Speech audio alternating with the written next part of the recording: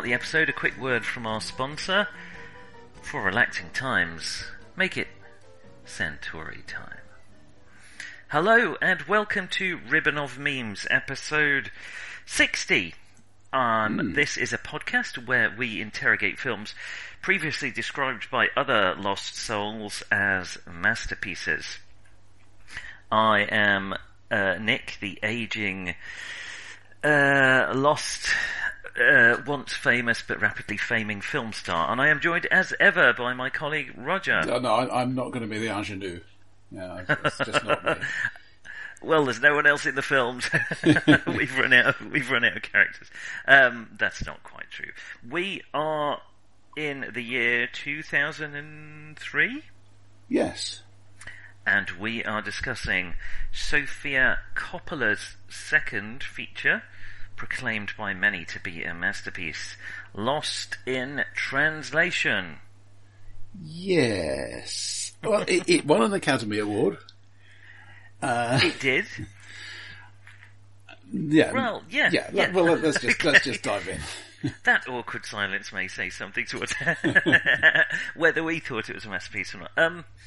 Okay, this is a story of two lost souls. The aging actor Bob, whose star is fading, has come to Tokyo to earn a ton of money doing a whiskey commercial, and manages to look incredibly ungrateful and unhappy about it. And the young wife Charlotte, wife of a photographer who's photographing, photographing, yes, that's the word, isn't it? Photographing usually, but, yeah, that's right. Yes, thank you. I got distracted thinking of photographization. The young wife of a photographer who is here to take a portfolio or do a story on a young rock and roll band. I think they're, well, presumably Japanese. They don't really feature in much of the film. They meet each other and develop a connection. And that covers it. Yeah, I think it is fair to say that this is basically a film about alienation. I'm in a strange place. I do not get it here. You are also in a strange place. You do not get it here. We have something vaguely in common, and from there we make friends with each other. Yes, and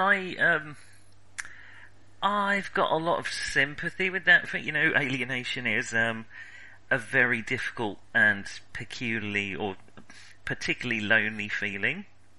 I think most of us have experienced it at one time or another, going to a new job or a new university or a new school or pretty much anywhere where we don't know anyone. So I think that is a universal feeling, and there are valuable things to say about it. And I think that, well, we'll perhaps talk about the relationship in a bit, but that feeling of alienation, I agree, it permeates the entire film, and is the whole reason for the film. The relationship, I guess, is the other half of the story. Yeah, I think it would be fair to say that this is, at least to some extent, based on Coppola's life. So she dropped out of college in her early 20s, she travelled to Tokyo quite a few times. Yes. She spent a fair bit of time in Tokyo wondering, what am I going to do with my life? Yes. So, and it's described. I think she or other people have described it as semi-autobiographical, or certainly heavy elements of that time. At least that element of I am lost here. Yes. And I think we both, in the first few minutes, started feeling, hang on a minute, is this a racist film? Yes, are we the baddies? I'm afraid I did. The moment, and it may have been already later than it should have done, but the moment it struck me was the visual gag, if you like, of Bill Murray being very tall in a lift full of shorter people. And this I don't know, the way it was framed and his expression started to make me think, hang on, is that a joke? Because Japanese people are shorter, is that the joke here? And then it was followed up by, frankly, a kind of a more or less a montage of Japanese stereotypes, as far as I could say. The Japanese people here, at least in the early part of the film, but I don't know that it changed very much, either portrayed as kind of jabbering, bewildering, incomprehensible. How dare they not speak English? Yeah. I lost count, frankly, of the number of times it became a sort of comedy that R and L are. I remember that being told as a joke when I was a school kid in the 1970s. Yeah. And that, even then you were aware it wasn't that cool to do it.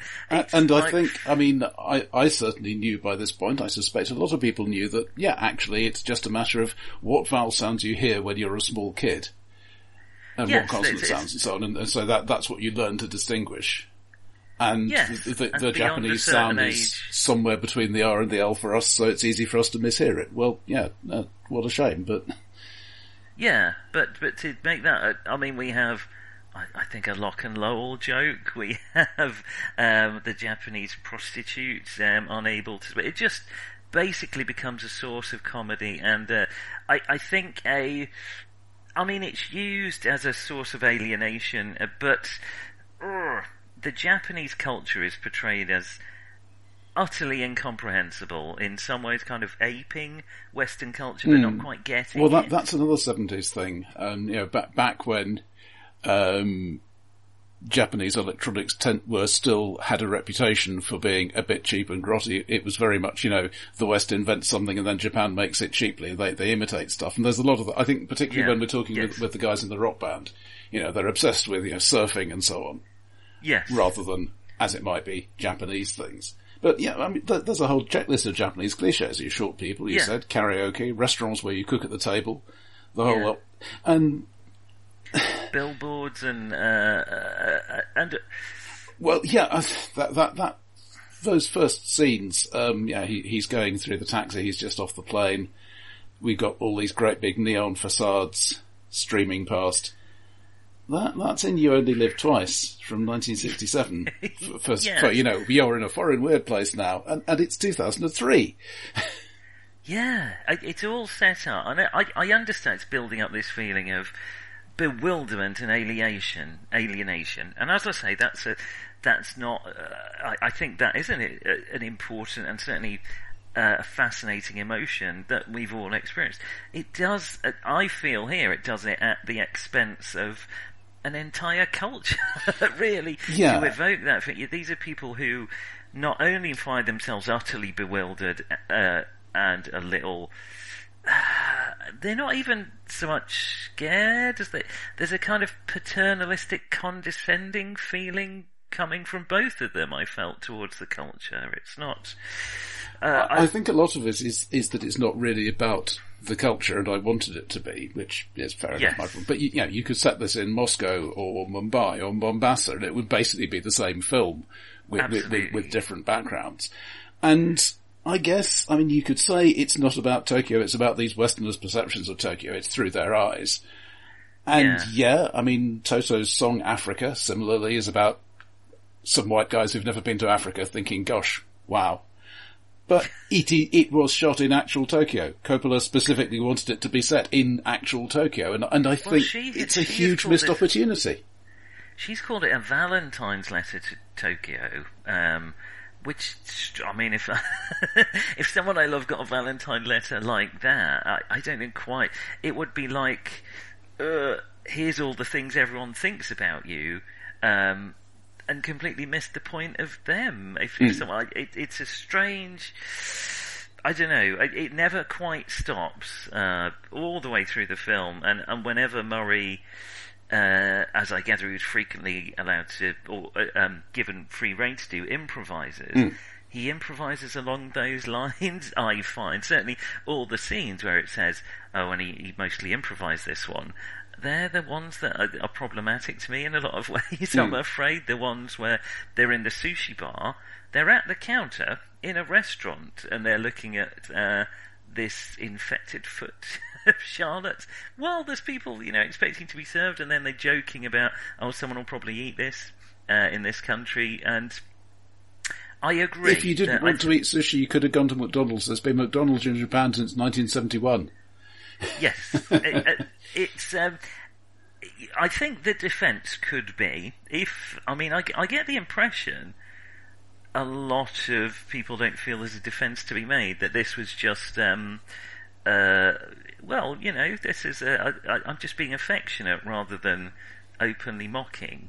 Certainly, this really doesn't show up in contemporary reviews at all. No, I couldn't find it at all. Yes, exactly. Except ones actually written in Japan by and for Japanese people. Yes, that's when it starts to come out. And at the time, funnily enough, in Japan there was a bit of an outcry as to the portrayal of Japanese culture, and I think rightly. That was not something I was aware of when I came into this film. Same here. A bit of googling in. Basically, is Lost in Translation racist, and that all came out. There was a lot. I think it would be fair to say we both try to go into these things fairly cold. I will look at reviews afterwards when I'm thinking, okay, what did other people say about this? But I try to see the film itself without getting a strong idea of what's going to happen or what other people have said about it. Yes, exactly. And even before I'd started watching it, you sort of went very quiet about it, I think, to see if I arrived at the same conclusion. And quite soon after watching it, I sent you a message a bit concerned about the direction of it. It never, I guess...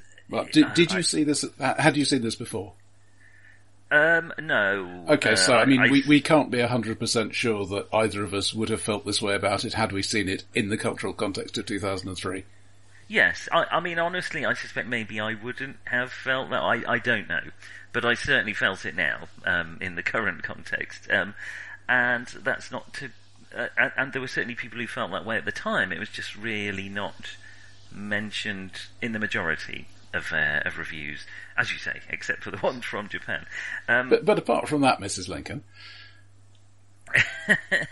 Well, yeah. So I suppose the good thing, if there is one, is that it never really progresses beyond that level of kind of mocking and racism, and so you can tune that out, or at least be aware of it and think, okay, that's happening. What else is there to enjoy about the film? Or that's what I try to approach it as. In a way, quite synthetic, which I don't mean in a bad way. There is this hard division between these two, whom we observe in some detail, and we observe that they are trying to live their lives, and then the environment, which includes Charlotte's husband. Yes, yeah. We were talking at the opening. There aren't really any other characters, and there really aren't. As we say, we get a very brief glimpse of Charlotte's husband. We get played by Giovanni Ribisi, whom I did not recognise. Oh yes, from I know him from Saving Private Ryan, amongst other films. So I did recognise him. But he's really, as you say, they're backdrops. It's telling, and I'm sure deliberate, that when phone calls are portrayed, the voice at the end of the line is a bit indistinct and a bit hard to make out. You're not quite sure sometimes what's being said. And that's because they're backdrops to these two characters. And I suppose the defence of this xenophobia that we've been talking about is what you've touched on already. The defence could be, well, we're just seeing it through their eyes, and this is how it appears to them. I suppose my counter-argument would be, well, okay, then I don't really want to get to know these characters in that case. They're not attempting in any way to engage with the culture they're in. But I think... But at the same time, they're not just saying, okay, I'm going to stay in my room and read a book. They're feeling that the culture is oppressing them by being there at them. Yes, yeah. They're like, why don't you talk and look like me? This is making me sad and uncomfortable.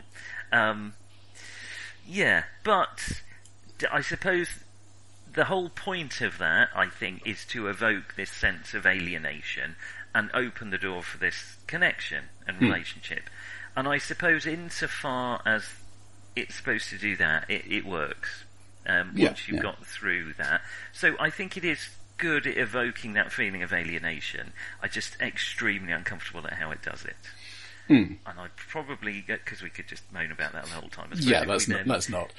Yes, if we leave that behind us, then we accept we have these alienated characters who are really, that's pretty much the only thing they have in common, apart from the fact they come from a similar culture to each other. Yeah, I mean, they don't go into great detail, but clearly he has been a big star, and he now is not a big star anymore. Yes. Whereas she is the equivalent of just she's already got through American college, which means A, she's got a lot of money and, or has managed to find a lot of money from somewhere, and B, she's done some quite hard things already, but okay, she doesn't know a lot about life, fair enough. Yes, and they're both in sort of moments of life crisis, whether it's... Do I want to keep doing this? Yeah, and this being pulled out of their normal environment has given them a chance to reflect on their lives so far. And it is good, effective feeling of doing that. And Murray... I mean, I like Bill Murray a lot. He is... he's very good when he's good. He's awful when he's just phoning it in, though. I mean, we've talked about Michael Caine before, always giving you the full Michael Caine. Bill Murray is not an actor who always gives you the full Bill Murray. I think when he's in all crap films and doesn't care about them. Yeah, I mean, he's been in a lot of stuff that I haven't seen, that hasn't really come to my attention. To me, his two really big parts are Ghostbusters and Groundhog Day.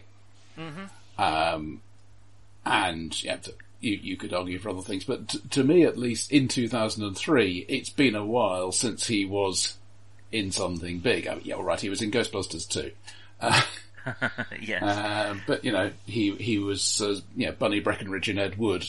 It may well have been a good performance, but it wasn't a big part by any means. Yes. He was Bosley in Charlie's Angels, the Lucy Liu one. That sort of thing. Yeah, so that's what I'm talking about. I think there may be Garfield. Maybe he hasn't by now. I think there may be a certain. I'm not saying this is just him sitting in front of the camera being himself, but he can obviously use that experience of 10 years ago I was the guy and now I am less the guy, and he can clearly make use of that in the role here, and I think it's very good. Good acting is very often based on the life, and I think he does an excellent job of that. I think he does. I mean, I feel like his... he does a lot of expressive acting or face acting or however we've talked about it before, and I think it really is good. He does get across his disdain and confusion and bewilderment when he's attempting to carry out these commands. Again, we'll skip over the connotation of the scenes, but I can't help feeling that he might say to the maybe he might cause offence by doing this, but he might say to the translator, "Can you explain this at greater length?" or something like that. That doesn't say to her, "You have screwed up, I don't understand," but does say to her, "You can say more." I don't know. Maybe that's just me. But... No, I agree, but they're all sort of things that would undercut the kind of humour and... I know. I'm treating this as if they're real people in a real world, and exactly. This is to some extent a play. I mean, you could picture this happening with, Tokyo scenes projected onto the backdrop and a two-person play. That would be quite interesting to mount it that way, in fact. Yeah, because everything else really is just background, and then you could have... all the other actors and performers could just be kind of indistinct voices in the back. You wouldn't even necessarily have to understand anything anyone else is saying. It could all be portrayed through the actors. But anyway, that's not what Redwood did. His world weariness and ennui is well portrayed. Yeah. In fact, I do feel he does a good, very understated, emotional performance here, and I can see, and I was somewhat moved by the performances. I guess what I mean is, I can see why people are really sucked into this love story, because it is well acted and well portrayed. Well, there is another problem there, to be fair, and it was one that I again had some difficulty getting past, which is when this was filmed, Bill was 51 and Scarlett Johansson was 17. And, you know, the character is supposed to be a little bit older, but this man is 3 times this woman's age. Yeah, and... Well, we can talk about we've talked before that, yes, we get this in Hollywood. Yes. But I don't find it comfortable to watch. Particularly when it's this obviously, he is, you know, presumably deliberately, because you can do amazing things with makeup, he looks old and tired, and she does not. So she looks incredibly young and fresh. I mean, it's icky. Yeah. And, well, I suppose I don't want to skip over, Johansson's performance. So we'll come back to that in a moment, but, because basically these are the 2 performances we have, and the rest is sure. background. So she was, as you say, 17 filming this, and I think for that age, she's phenomenal in this as well. I mean, she's very. I feel like she's got less to portray, and perhaps portrays her emotions. She's a character who's slightly more reserved, or doesn't wear her emotions on her sleeve. Or she's not quite so readable as Bill Murray's character, partially because he's doing such a good job with his emotional acting. That's fair. And I feel that she's a bit less readable, slightly more inscrutable. And again, it's so I think she's really, really good in it. I think slightly less... It is underplayed to some extent, and perhaps it might have worked better if Murray had also underplayed it, or she had played it louder. They're a bit less mismatched, but then again, maybe the mismatch is the point, so... Yeah, I do, well... It's interesting that the things that are affecting her are all the things we see immediately right there. You know, her husband is being kind of an asshole, and maybe he's interested in this implied old flame or whatever, as opposed to... for Bob, there's the stuff on the set, but there is also the conversations with his wife. Yes, and it's all much more of a remove from him, for him, but for her, her life is sort of laid out for us. She, again, I don't know, I feel, I don't know, and I may be misreading it, but I feel she is objectied quite a bit here. Well, I mean, she's let's have it by that opening shot, which is 30 seconds of here is this underwear-clad backside. Well, yeah, gosh, transparent underwear-clad. I am told that various critics who are more feminist than I have regarded this as subversive, and maybe it is, but it doesn't seem to do much. It's a fine line between subversive and just exploitative, and similarly, she's she's almost always just sitting around kind of artfully semi-nude in a cardigan and pants, basically. Just underpants and nothing else. I did feel she was objectified there. And interestingly, and I didn't really know what to make of that, she doesn't seem particularly objectified by Bob, in that she's never in that sort of state when he's with her. Well, that's the thing. There's an element to the relationship which I would love to see. I didn't think really came through in the film, but I'm just picturing myself in a similar situation. I am well aware that as an older man, it's very difficult for me to be friendly and not overbearing to somebody who is in a vulnerable position. And I think he's clearly a bit hesitant. I think that could come through more clearly, maybe, but it may I may just be reading it in.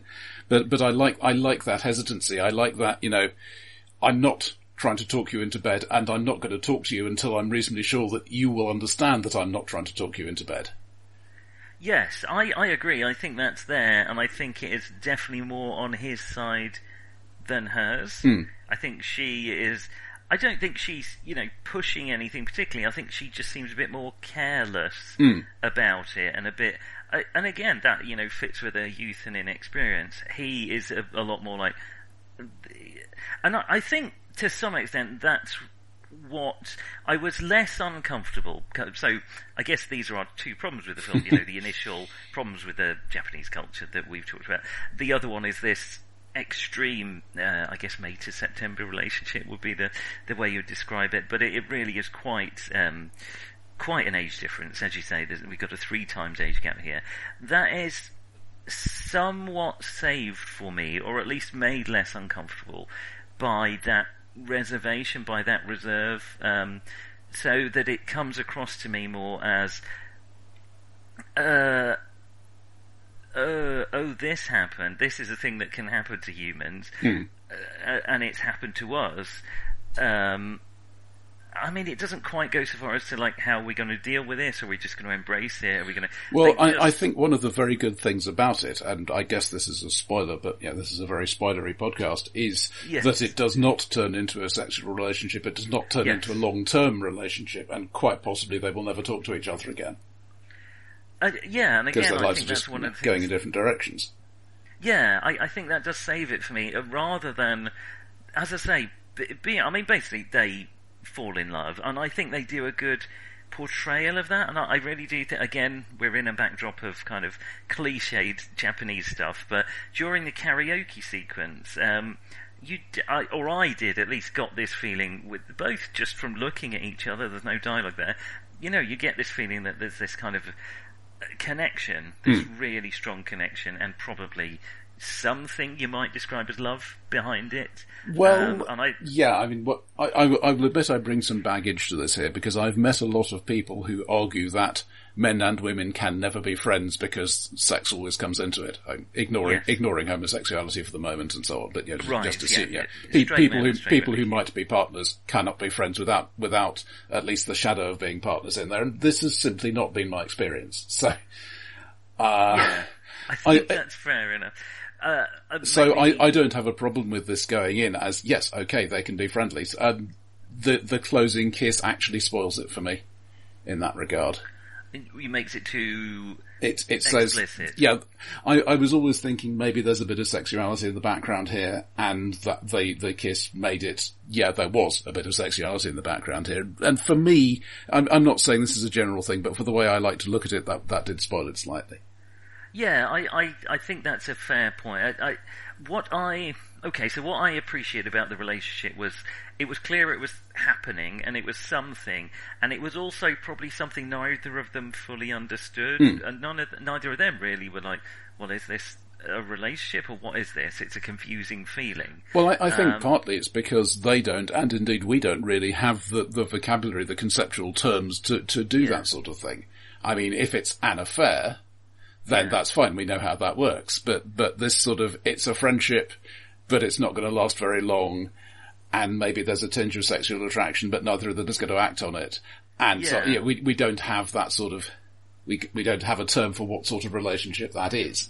That peculiar kind of deep friendship, but ultimately still quite superficial, I suppose. Obviously enforced, and deliberately so, by this alienating background. And as far as they come to acknowledging that, I mean, what I liked is that rather than talking directly about it, they dance around it and talk around it in what felt like a very human way. You would just kind of ignore the problem, or at least just try and enjoy it, or it felt believable. Well, I think it helps that going in, they both know that this is going to be a few days before they head home. Yes, yeah. And so they know they don't necessarily have to confront it. This is a problem that's going to solve itself fairly shortly. But that I suppose brings us slightly onto the naturalistic style. I wouldn't say realistic, as you say, because there are situations where a character wouldn't necessarily act in a way, and they have to because of the plot, because they have to remain in this sort of alienated state. But the acting style is, I found it comforting. It's not that difficult to follow what's going on, which I sometimes find with naturalistic styles, and it does feel real in a lot of ways, and it feels like real people having real conversations. It is very artificial, as they often are, these things, but it felt, the style worked for me. It certainly didn't take me out of it. Yeah, and the filming definitely helps, and the DP here is Lance Acord, or Acord, I don't know. Okay. And he did some, well, basically it was clearly to some extent a collaboration between him and Coppola in terms of how they were going to set things up, but very much trying to use natural light as far as possible. Yes. They deliberately used high-speed film stock and underexposed it so that they could use natural light. Right. And this is, I think this is quite subtle, but it means you don't, for example, have a jarring transition from a street scene to an inside scene that is well lit and then made to look dark. Some of it is actually quite muddy, but that's at times when it wouldn't be really obvious what's going on, because it is somewhere inside and a bit dark and a bit muddy. So, yeah. Yeah, I get that all the performances and yes, the cinematography all backs that up. Yeah. So yes, as far as the performances go, that works really well for me, and that's interesting that the kiss at the end spoils it for you, and I think, I think you're right. Maybe that is a dividing line between people who that was too much, or others who really wanted to see it and been waiting the whole film to see it, or whether it just felt natural or not. I mean, I would probably great director Roger here. I would probably have made it a kiss on the cheek, but that's me. I would say I'm actually reminded of Grosse Pointe Blank. Originally, there was going to be dialogue for the last thing they say to each other, but they just couldn't find something that worked. So on the set, Murray improvised it's going to be a whisper. And even after that, Coppola was looking for a thing to say, and eventually just said, "Okay, let's just leave it as that. It's their secret," which I like. I really think that works well. Yes, I mean, I knew the ending going into the film that it was this inaudible dialogue, and I was set up to be frustrated by it. But I think I don't want to sound too sort of defensive or artistic necessarily about it, but I think to worry exactly what was said is to sort of miss the point, really. It's not, but what happens is that they found a resolution that works for them. And also, because we don't know what it is, it could be anything. It could be the exact right thing. Yeah. Which would be different for each viewer, but each viewer can imagine it's the exact right thing, which is clearly the way it's framed. And I like that. Yeah, I don't find that as frustrating as I thought I would. And I like the contrast between that parting and the really awkward, painful parting in the hotel lobby earlier. And there I think Murray's acting is just phenomenal, that you can just see he's kind of inwardly crushed and can't bear to leave it like that, compared to how he is afterwards when he's reached a resolution. Yeah. I was just going to draw back and look at the relationship as a whole, and did it work? I think almost, for me, I think you're right that the problem with the kiss at the end is it really does draw attention. When these two characters are kissing in a romantic way, it does underline the age gap and the weirdness and the ickiness of the relationship as it could have been. And it wasn't really up until then, but as it could have been. I mean, you could have gender swapped it. I know. I'm always asking for more parts for female actors who are not in their 20s, but I think it could have worked better simply for confounding the expectation. There are films that have explored it the other way around, like The Graduate, I suppose, famously. Yeah, right. I'm not a huge yes, you could mess that up too. But I'm simply saying here is similarly a genuine relationship that doesn't have to become sexual. But, yeah. I think Coppola did set this up with Murray in mind. Yes, to the point where she was potentially in dead financial trouble because she'd spent a quarter of the budget without knowing for absolutely sure he hadn't signed a contract. He did not sign a contract at any point. Yeah. Then again, I suspect you get a certain distance by saying my surname is Coppola and my dad is one of the executive producers. So yes. Now this was her second film, wasn't it? After the Virgin Suicides, yeah. Which I don't know. Nor I've certainly heard of it, but I don't know anything about it. So the relationship, I think, does dance on the right side of the way that the problems we discussed at the start really crossed the line for me and really took me out of it. That is not subtle or set up or excusable by, this is the character thinking about it. It was just too much. The relationship it dances for me on the right side of this. The way it works for me, the way I visualise it, is this is a thing that can happen to people whether it is societally okay or not. This is a situation people can find themselves in. Yeah. And I think it was handled sensitively and well and with emotional resonance. So I think I've got it. The reason I want to gender swap it is because if, completely alternate path happens and they decide, okay, we're going to shank up together, nobody is going to be surprised by aging actor with cute young thing. Whereas if it were the other way around, it would be surprising, it would be embarrassing, they would have a lot of work to do. And that's why I want to try telling it the other way out, because there would be that extra pressure on them. Yes, they never really explore what the consequences would be if they did make it explicit.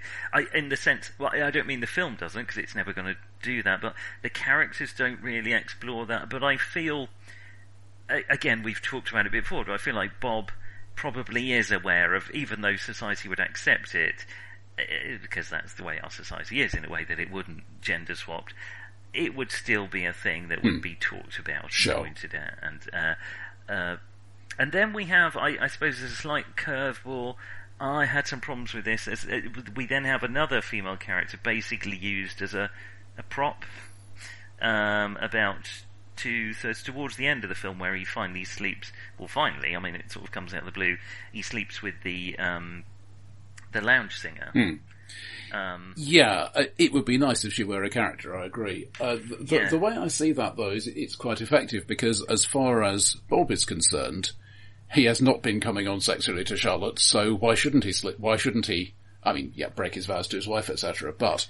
Well, yeah, that's I think that he doesn't feel he is being unfaithful to Charlotte because they don't have that sort of relationship, and maybe she didn't think they did either, but she's still, you could have asked.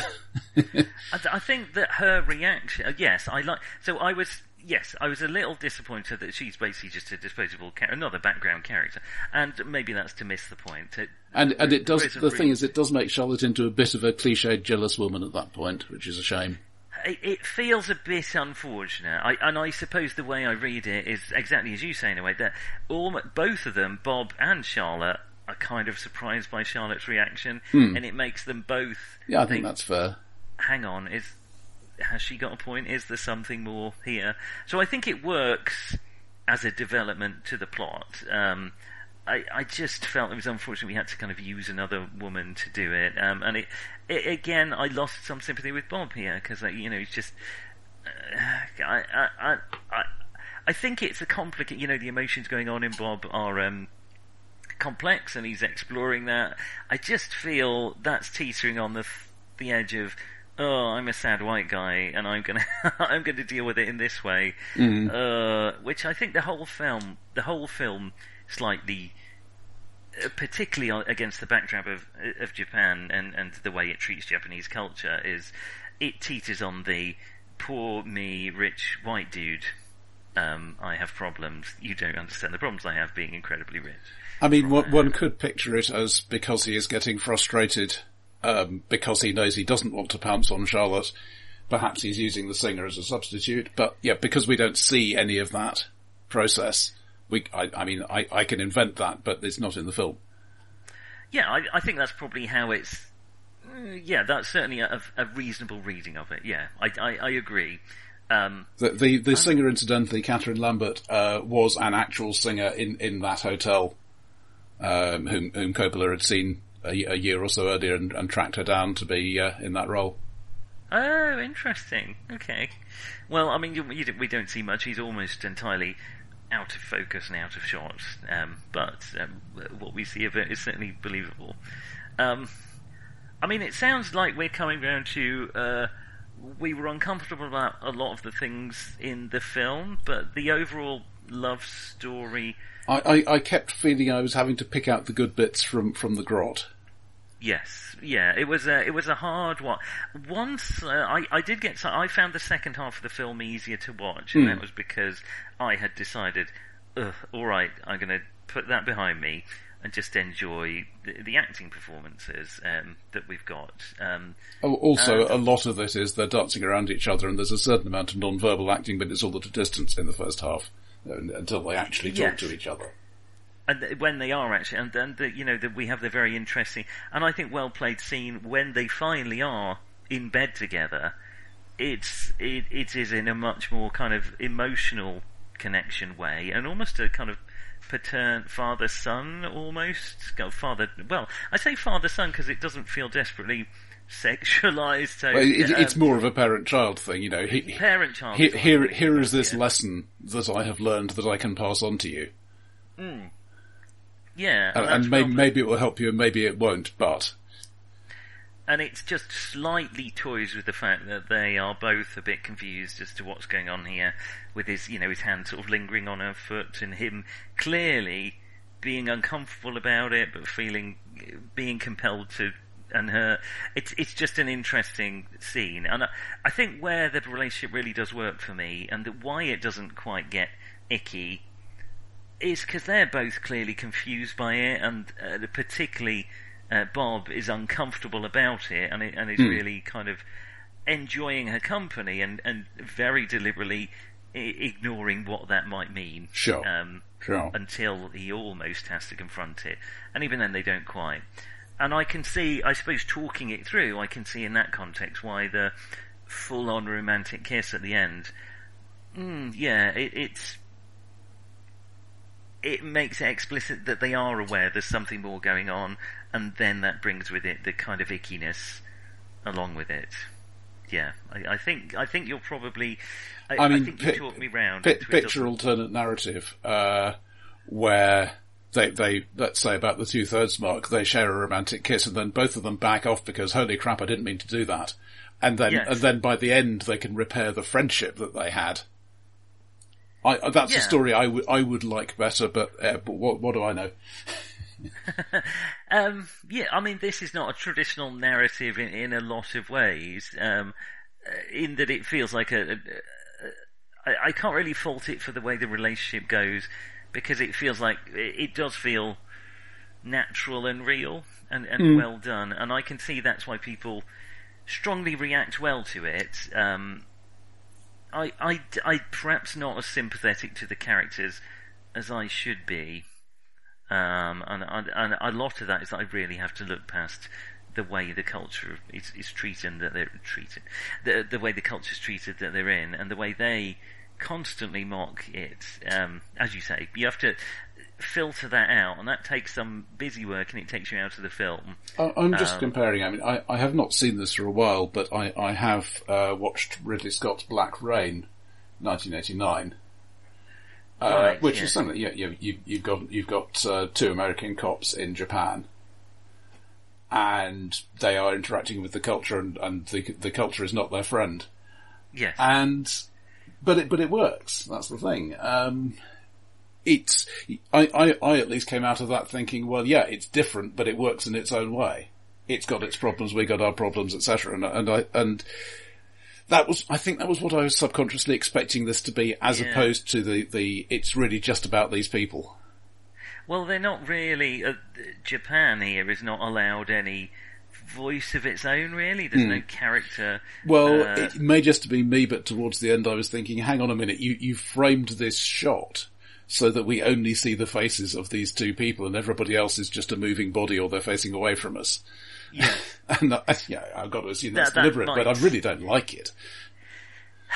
I just wish there'd been a different way. There are other films that have explored that feeling of alienation, like Taxi Driver, without, the interesting, you're not necessarily always, you can be sympathetic to these alienated characters, but you're not necessarily on their side in a lot of other explorations, like Taxi Driver, as I say.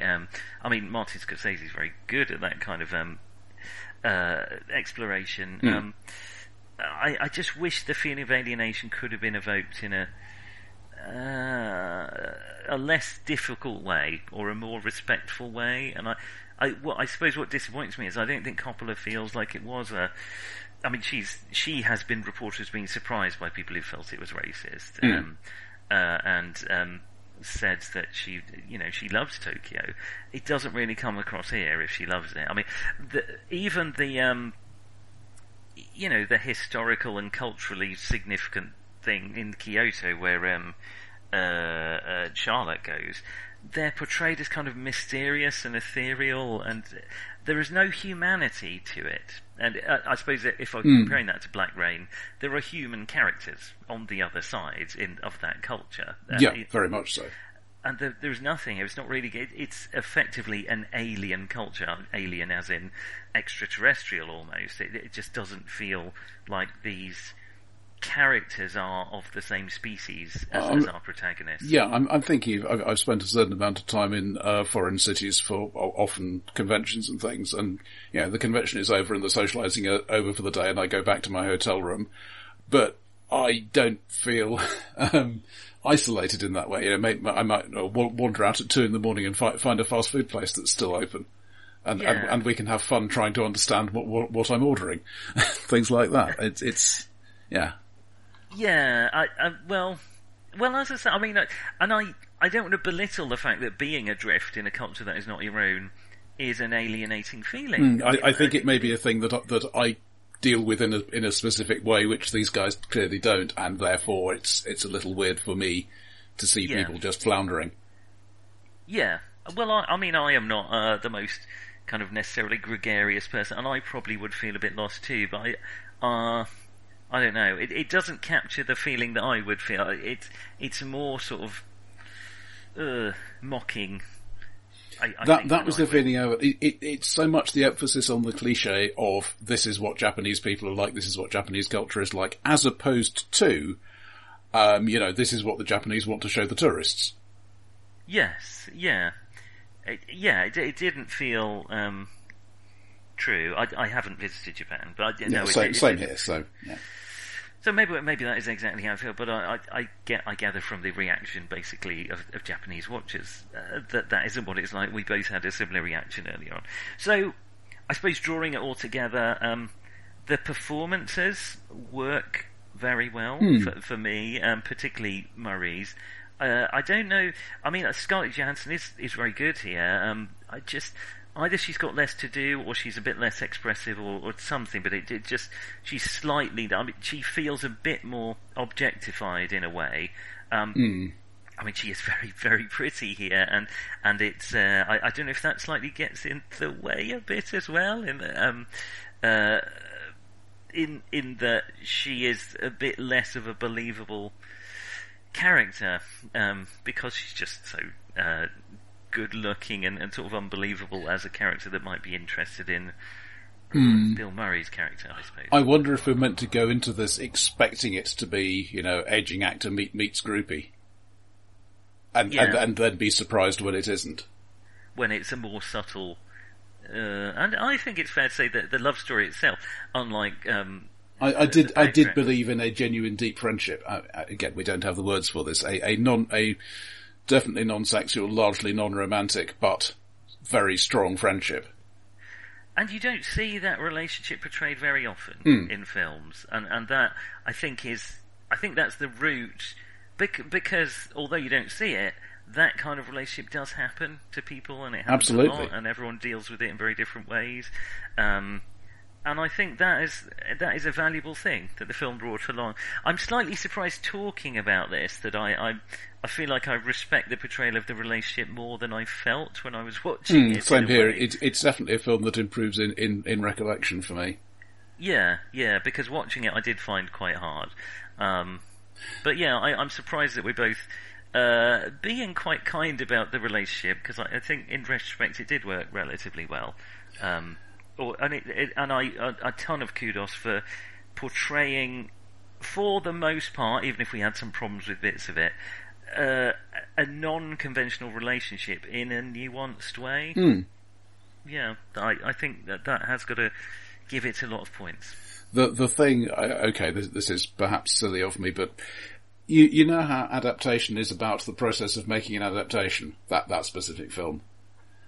Yes. I would love to see the film based on, to some extent, the making of this film, because it was a American DP and a couple of senior guys, but it was mostly a local crew, and they had to use translators on the sets, and they had all sorts of problems with that.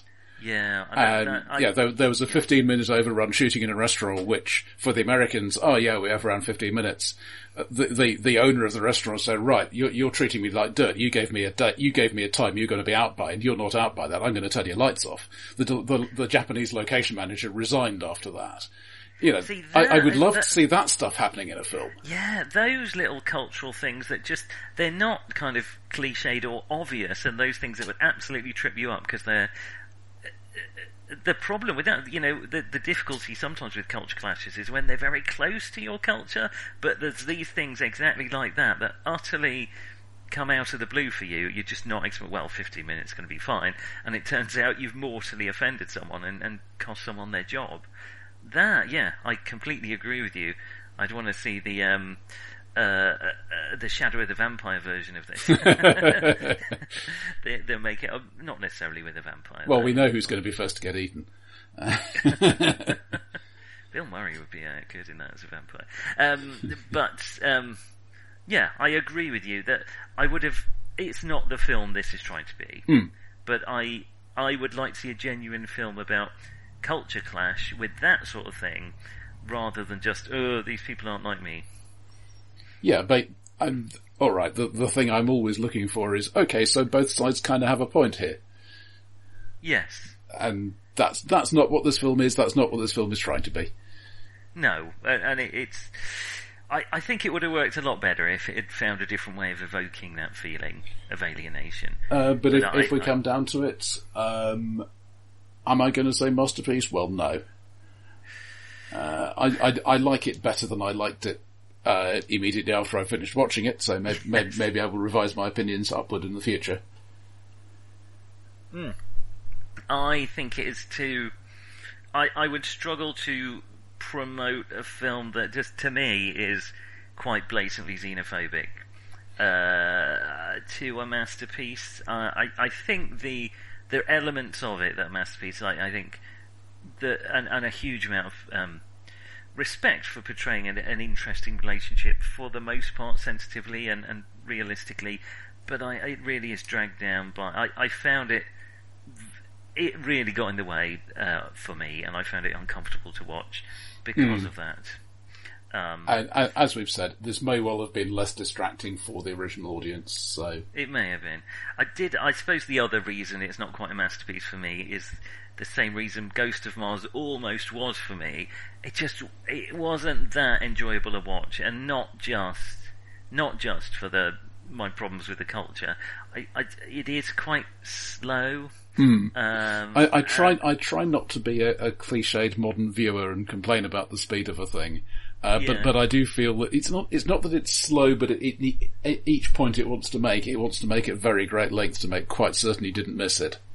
Yeah, and it just takes a bit longer and lingers on artistic shots that I don't find that interesting to look at, to watch. So I think for those reasons it isn't quite a masterpiece. I can see why people think it is though, and I can see why people, one of the things I found when I was looking into sort of background reading for this film, some people have written a lot about this film, like pages and pages and pages and pages of in-depth study of it, which I didn't trudge through, but it showed me that people do have a real depth of feeling and really respond to this film, and I can see why. I'm not quite there with them. Yeah. So, shall we move on to 2003 in film? Yes, let's do it. So this is the year that Hollywood notices, there are an awful lot of people watching this fantasy stuff. Maybe we should give it some awards. So, Lord of the Rings: Return of the King gets 11 Academy Awards. Wow. Okay. Yes, yes, I remember this year. Including Best Picture, Best Director, and Adapted Screenplay. I don't think it quite deserved all that. They're good, but... So, Lost in Translation gets Original Screenplay. Right, yes. Other two for Master and Commander: The Far Side of the World, which we'll come back and talk about in a future date. Two for Mystic River, the Eastwood neo-noir crime. Yes, never seen it. I remember people being fascinated by it, but I felt no enthusiasm for it. But that's Sean Penn and Tim Robbins, actor and supporting actor. It breaks up a little more after that. Best Actress goes to Charlize Theron in Monster. Oh, I never which is seen the that. Eileen Wuornos. It does. Let us say it takes a particular view of who Wuornos was and makes it look as if that was the only way she could possibly have been. Right. Okay. On the one hand, yes, she was a victim. Life had dealt her a really horrible hand. On the other hand, she was also a pretty horrible person. So, that I can see you can't say both in the film, but when you've got somebody whose victims' relatives are still alive, it's at least insensitive. Yeah. Being very sympathetic, yeah. Anyway. And there is always going to be some potential Oscar winning for, I'm a very good-looking person, I have made myself look not good-looking for this film. She gained 20 pounds. I can gain 20 pounds. And Best Actress was Renée Zellweger in Cold Mountain, which is, Civil War deserter goes home to his sweetheart. Yeah. I don't have no particular interest in watching that. Yeah, I mean, it was Jude Law, Nicole Kidman, but yeah. Yeah, I think it's pretty grim watching. Not as grim as that one with unlike many Civil War films, it is reasonably consistent with what we know about the period, so yeah, there's something. Oh, okay, maybe I'll try. Maybe in my head I might be getting it mixed up with Revenant, which is the one where just horrible things happen to the protagonist for the whole film. But at the box office, I remember we were talking about sequels. I have two non-sequels in this. Hey, in the whole lot? Yeah. Okay. I think, let me just check one of them. One of them I did have a spin-off later. Okay, number 10, Bad Boys 2. Okay. That's not for me. Well, it has some influence on film Like Shaun of the Dead guy. Edgar Wright. No. Oh, yes, on Hot Fuzz. It had some influence on Hot Fuzz. Yes. Yeah. I liked Bad Boys 1 enough. Not enough for a sequel, though, frankly. I've not seen any of them. At number 9, X2, so the X-Men sequel. Oh, right, yeah, okay. This is when superhero films are still not quite guaranteed moneymakers yet, so, you know. I wonder if we're reaching a point where they're not anymore either, but probably not. Well, people keep suggesting it, but they keep actually coining it in when they get released. So these are the ones where, at the minute, we're at, it made less than $1 billion, has the bubble burst, which is a bit depressing. I'll come back to that in a few films' time. Okay. Number 8, Matrix Revolutions, Matrix 3. We have not been ignoring this. We are intending to treat the whole series when we come up to number 4. Yeah, we'd like to watch number 4. I personally, I've never seen any since The Matrix, so it'll be interesting Same to here. feel about the other 3. I thought it worked well as a story in itself. I didn't think it needed more, but anyway. Not another 3 more for sure, but we'll see how we feel. Number 7, Terminator 3. Go back and see listen to episode 35 if you want our thoughts on that. A short version, we weren't super impressed. Veterinary surgeon protagonist for the win. Yeah, okay. Number 6, talking of racism, The Last Samurai. Oh goodness, I've never seen that. Tom Cruise is a better samurai than all those Japanese guys ever could be. Yes, manages to be white man saviour and many things besides. That is one of the 2 non-series films. Number 5, the other one, Bruce Almighty. As I say, it did get a spin-off later, but it's basically Jim Carrey as a guy who complains to God, and here, we will hand you, complaining white guy, awesome power. Yeah. It turns out it's not as much fun as you think. Oh, yeah, no, thank you. It's also such a Hollywood, look at how, I don't know, religion works. Anyway, I've not got many good things to say about that. Mm. Number 4, the other one of this lot that I have seen along with Terminator 3 is the first of the Pirates of the Caribbean films. Yes. And yeah, this is another one where I've never actually bothered to watch any of the sequels. Probably but wise. This in its own right, I rather enjoyed. I really didn't expect to. It's one of those a bit like Jungle Cruise, where it's much more enjoyable than it should be. But yeah, just yeah, fun. It was. This was the second one. I can't remember what the first one was. And then the Haunted Mansion was such a complete disaster that they stopped for ages. And Jungle Cruise is where that starts to recover again. Because they're not going to not try to cash in on their rides, but they can leave it a generation until people forget how bad the last version was. Yes, yeah. It's got to be better than a film based on battleships, which actually happened, and I still can't believe it. They took out the Peg missiles. They were in the trailers, but they weren't in the final cut. I mean, that was the one redeeming feature of that film. Right, yeah, and they wouldn't know. Okay. So, number 3, The Matrix Reloaded, because the 2 and 3 were released in the same year. Okay, interesting. Number 2, Finding Nemo, which you have children, I assume you've seen it. Yes, many times. The sequel's better, Finding Dory, but it's a very good, well-made Pixar film, and that's good enough for most I haven't seen it. And at number 1, Lord of the Rings: Return of the King, which was the second film to bring in more than $1 billion. Second highest grossing film of all time after Titanic. Oh really? They all the superhero films that hit above $1 billion now, but well, yeah, I mean we've got inflation. So. We have, yeah. I mean this was we're less than 20 years ago. Mm-hmm. Oh, okay. All right. Well, but I remember seeing the first film in the cinema, and the second one. It can't be 20 years ago. I know. I've gone past the stage where things I had a memory of were 10 years ago. Now they're 20 years ago. Rapidly approaching 30 or 40 years ago, which is getting. I remember depressing. Challenger. Oh my goodness. Yes. Right. Well, there we are. That will draw this alienated episode to a close.